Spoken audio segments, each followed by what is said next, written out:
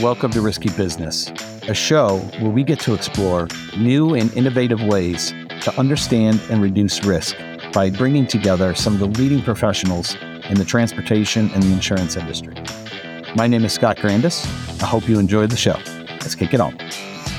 Well, welcome back to Risky Business. For any of you that are following my podcast here, this is my favorite thing that I do because Phil's laughing. I'm always trying to think outside the box. We're trying, and when I say we, Phil and I together are both trying to do this. We're trying to shift an industry here, kind of open people's eyes to new ways of looking at risk and kind of shift the paradigm as to how we look at it, how we score it, and how hopefully we save some lives together. So today I have my good friend Phil, my fellow old-fashioned drinker from across the pond in Manchester. And I'm excited today to talk a little bit more. I want to say telematics, but today's not really about telematics. It's about data and how it all works together, though it does have the telematic component. But anyways, Phil, welcome. Thank you for being here. And first of all, I absolutely love the jersey. It's about time that you recognize the right best player in the NBA. Hey. This is a generational thing. I've got a 9-year-old son who you met last year, obviously, who came over, who's Lakers obsessed. So I did think twice about wearing the Lakers jersey, but I thought, no, this is your show, so I'll respect the host and I'll go with the vintage Jordan first season 23 jersey. So that's why I'm wearing this. Now, wait a minute. The Lakers jersey you have, is it the 23 for LeBron or is it the 6? Hang on, because this is how close we were to wearing it. It's the 6. Okay. So you do realize that 6 is just a multiple of 2 and 3, right? I do, yeah. I do. I know all this. Anyways, we'll talk a little bit more about who's the best basketball player of all times, Michael Jordan, in a minute. But Phil, tell us about yourself. Tell us about Matrix. Give us some background.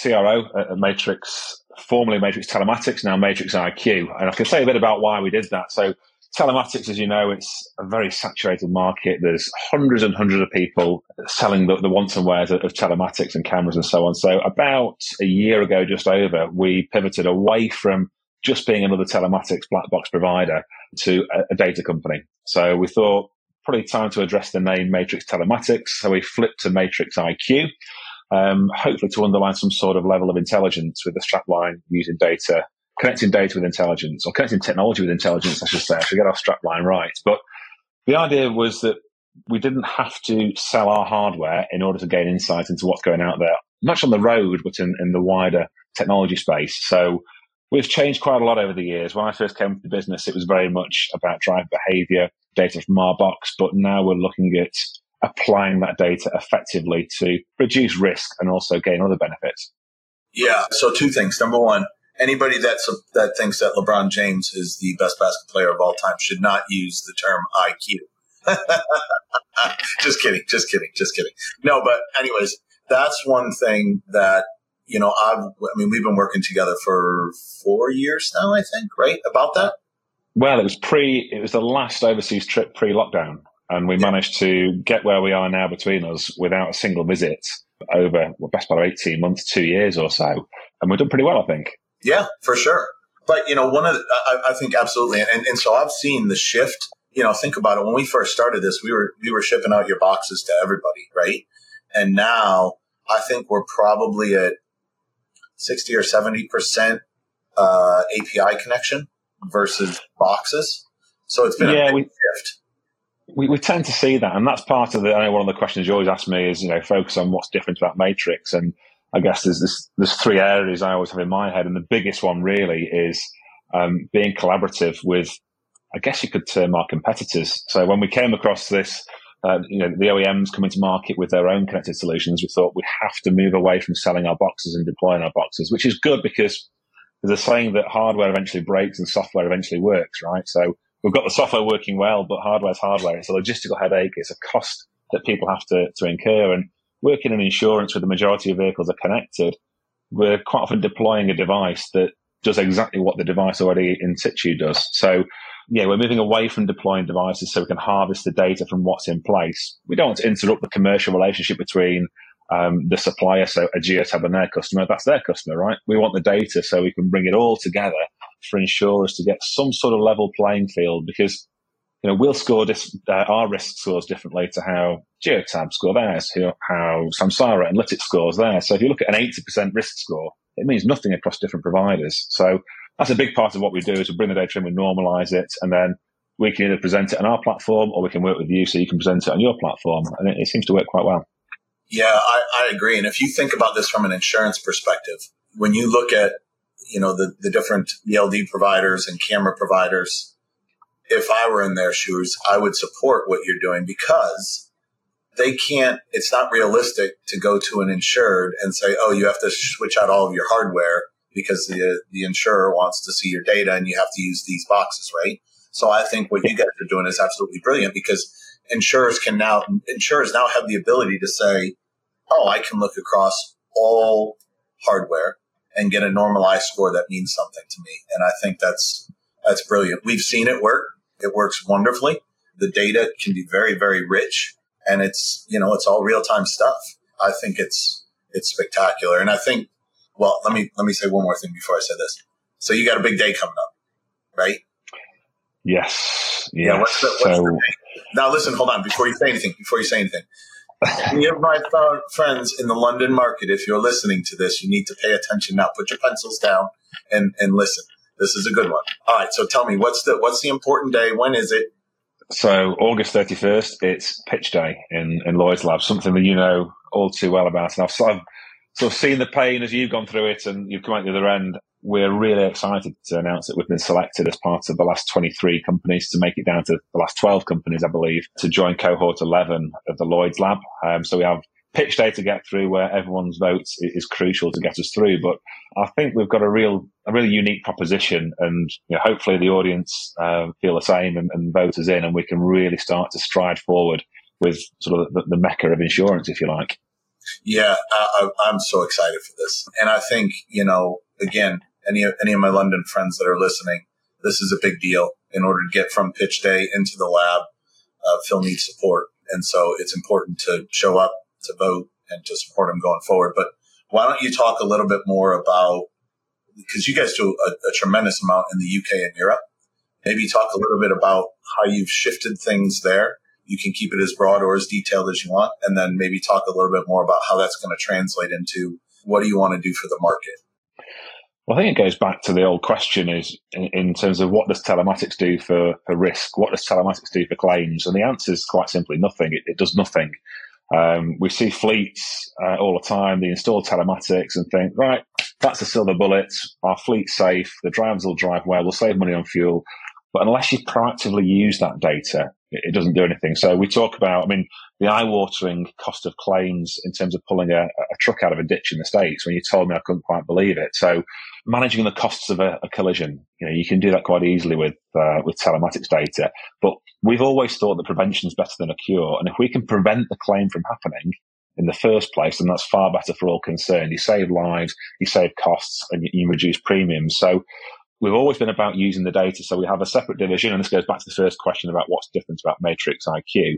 We have a division called Risk IQ, which looks at proactively using the data. So because we normalize data from multiple sources, we can say to these big fleets who've grown through acquisition and might have several telematics providers, here's your risk. And what we do then is we can launch a series of interventions where we look at the bad drivers, typically the lowest 20%. We can enroll them in e-learning courses. We can stage remote human-led interventions to bring about an improvement in that fleet. So think of it like a waterfall. You catch the lowest 20%, you throw them back to the top, they've improved, the next 20 come down, and you keep on improving that risk. We first sort of gotten onto this years ago when we looked at a fleet of sort of set-top box engineers. I don't know if that translates. So over here we have Sky and BT that provide cable effectively, and quite a lot of engineers on the road. A fleet grew from about 200 vehicles to 500 pretty much overnight. They went to market with a very poor insurance claims history, and they were quoted £1,200 per bonnet on the renewal. So they came to us, we fitted telematics, and we went through a process of actually having these human-led interventions where we look at the lowest performing drivers, like I say, we intervene with them, we improve them, and they go on. So in a relatively short space of time, after 6 months, we go back to market and start talking about their the renewal process and saying, rather than cap in hand, please, sir, insure our fleet, we went with them and said, look at the difference we've made to this fleet. They were incurring 100 tyre replacements a month over 500 vehicles. That's not wear and tear. And we started to see that the majority of the drivers in the red went to amber in our scoring matrix, and the ambers went to green. So we could say, look where they've got, look where they were, look where they've got to, and we helped secure them an £850 per bonnet renewal. And this is going back to 3 or 4 years now, so quite a while ago.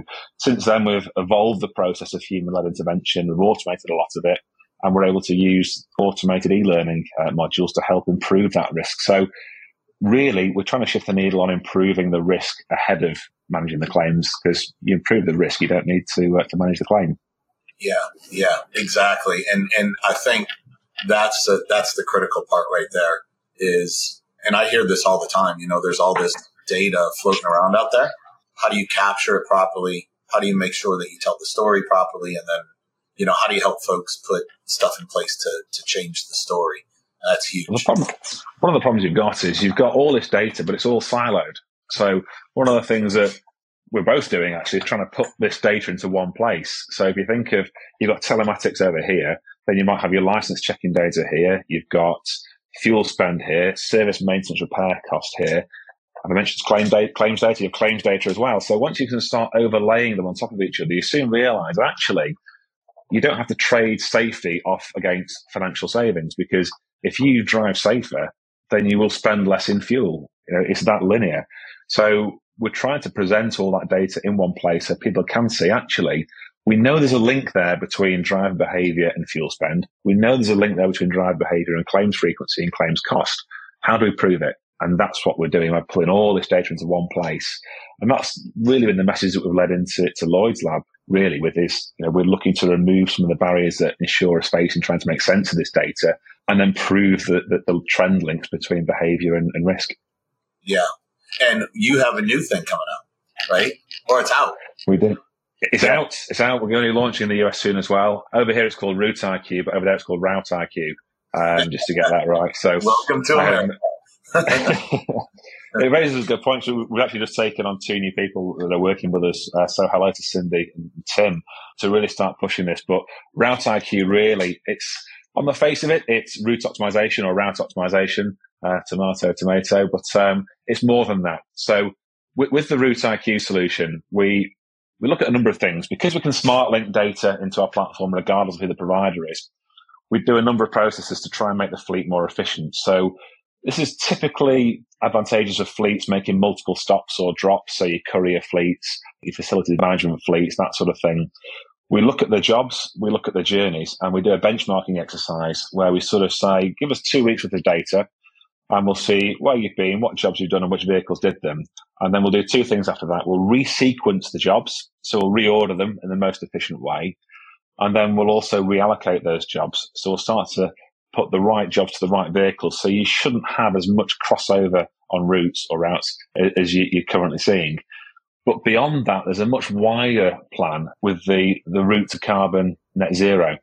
So the electrification of vehicles, it's not just as simple as saying, well, that vehicle averages 50 miles a day, therefore we can put that in we can transition that to electric.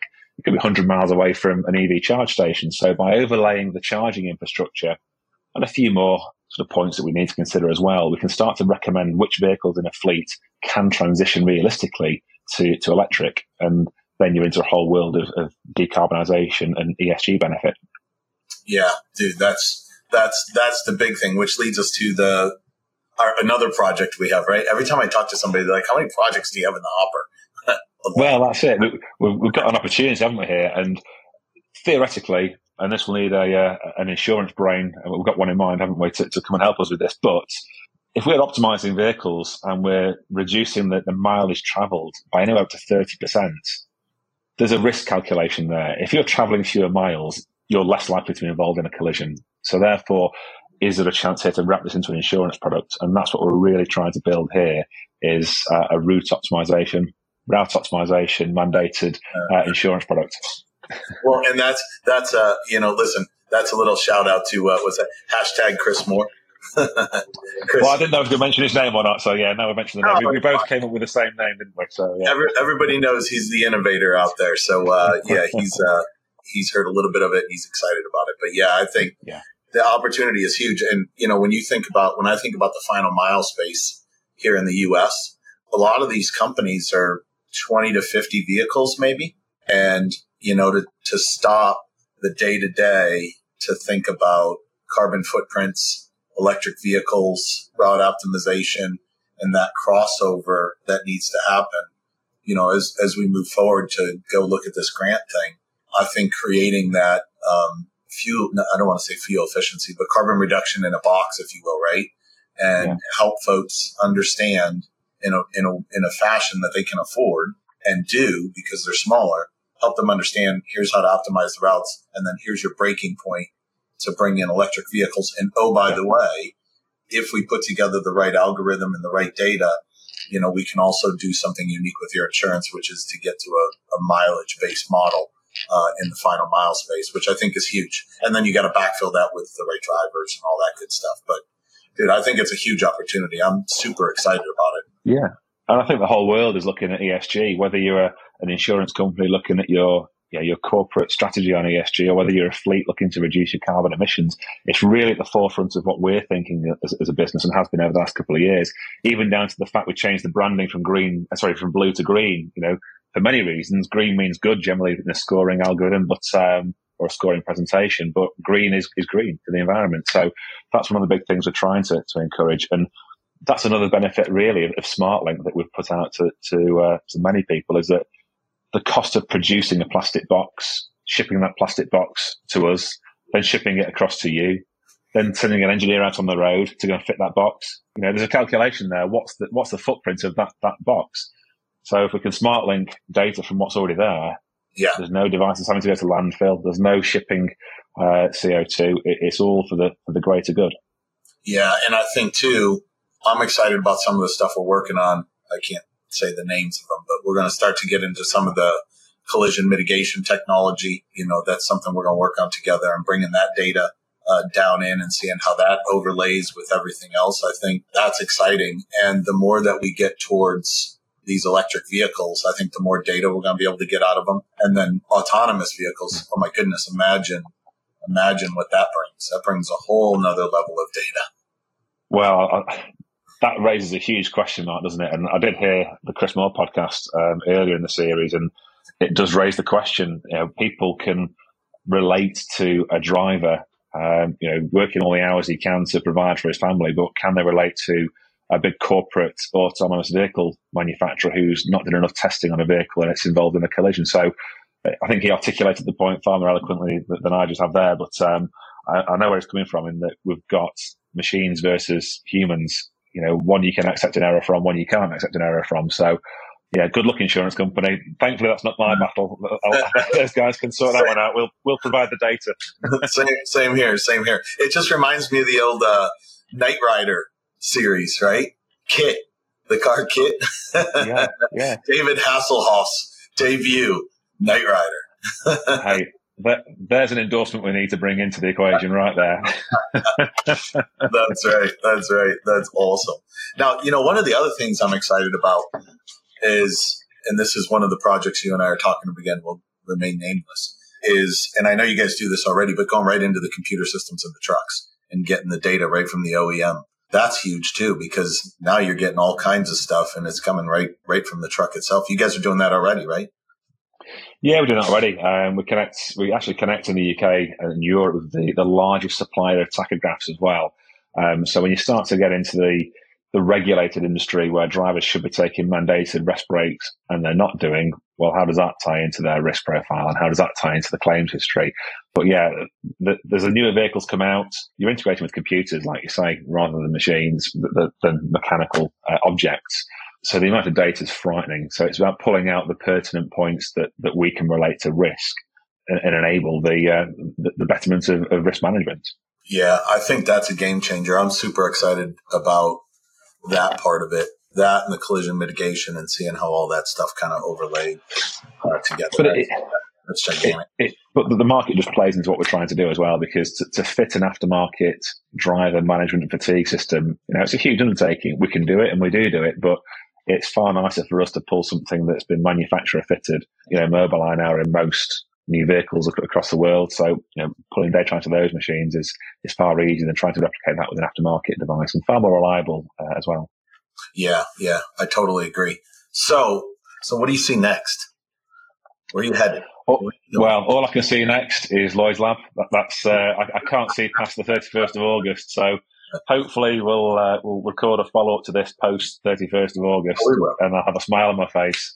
If not, I'll burn this jersey as a token of bad luck and stick to the LeBron jersey. But, on me, come on now. Either way, we'll consume an old-fashioned one or another. But no, in all seriousness, the Lloyd's Lab is huge for us. We do see that as the heart of insurance, not just here, but we've seen how you've done well with that backing from your experience in the lab. I know the InsurTech corridor that we're partnered with in Connecticut, they're very pleased for us to be in there, and we've had a huge time with them in growing into the US. So my focus personally, the Lloyd's Lab, and obviously growing the US market with insurance services, but also the MagTrack product through partnerships over there. And then I guess as we're trying to avoid being everything to everyone, but we do have a separate side to the business which is taking off in the IoT space. And that's quite a broad term, IoT. But what we're trying to do is reapply the technology that we have for vehicles in other sectors. So if you take, for example, the utility sector, it's one of the least digitized sectors out there. So we have proof of concept trials underway with things like gas pipeline monitoring. I've got to be careful what I can and can't say here, but gas pipeline monitoring, so we can monitor the conditions of pipelines where traditionally they've had to send helicopters and people down walking the physical pipelines to assess whether there's been any agricultural or building infringements on pipelines, looking at the detection of gas leaks through technology. And then the big one that I think you're aware of is ATM theft, looking at how we can better track ATMs being stolen, literally ripped out the wall and blown out the wall with explosive gas. So there's more to it. I can't really say much about that, but I think that will start to form a huge part of what we do moving into the second half of next year. But back to the 31st of August. That's all I can see for now. That's awesome. You know what? I hope everybody's listening, because I think you getting into the lab would be amazing.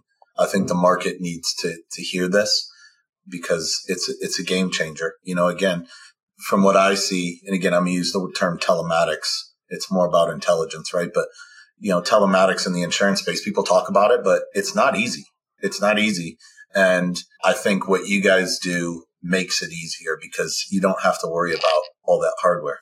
So I'm excited. Let's talk about Vegas for a second. Since you're going to be a Vegas virgin.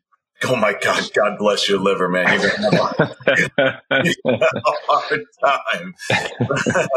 So we're doing the InsurTech conference. This is going to be our first joint conference together. I'm excited. You excited? Yeah, I am very. So InsurTech Connect, and that's the one that everyone's fingers been pointing towards. So InsurTech Australia will be there. We've got the InsurTech corridor representing there as well.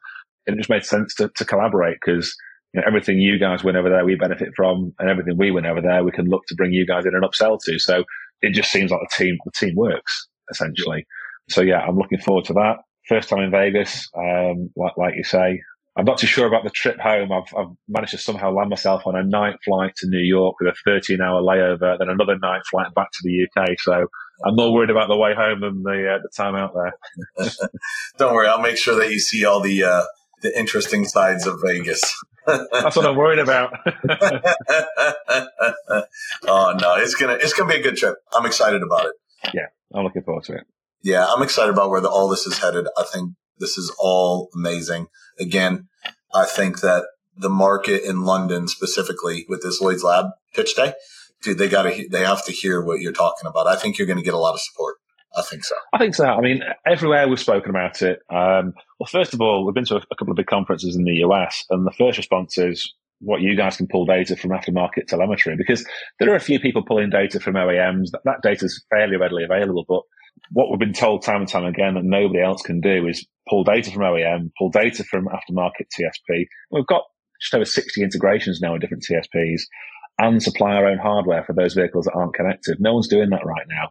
So the message is good. We have a few early adopters, and the big barriers we always faced in the old days of, Mr. or Mrs. Insurer, can we supply you with our telemetry? Well, we have something in place, or we have a similar box, or can we reduce the price of the box?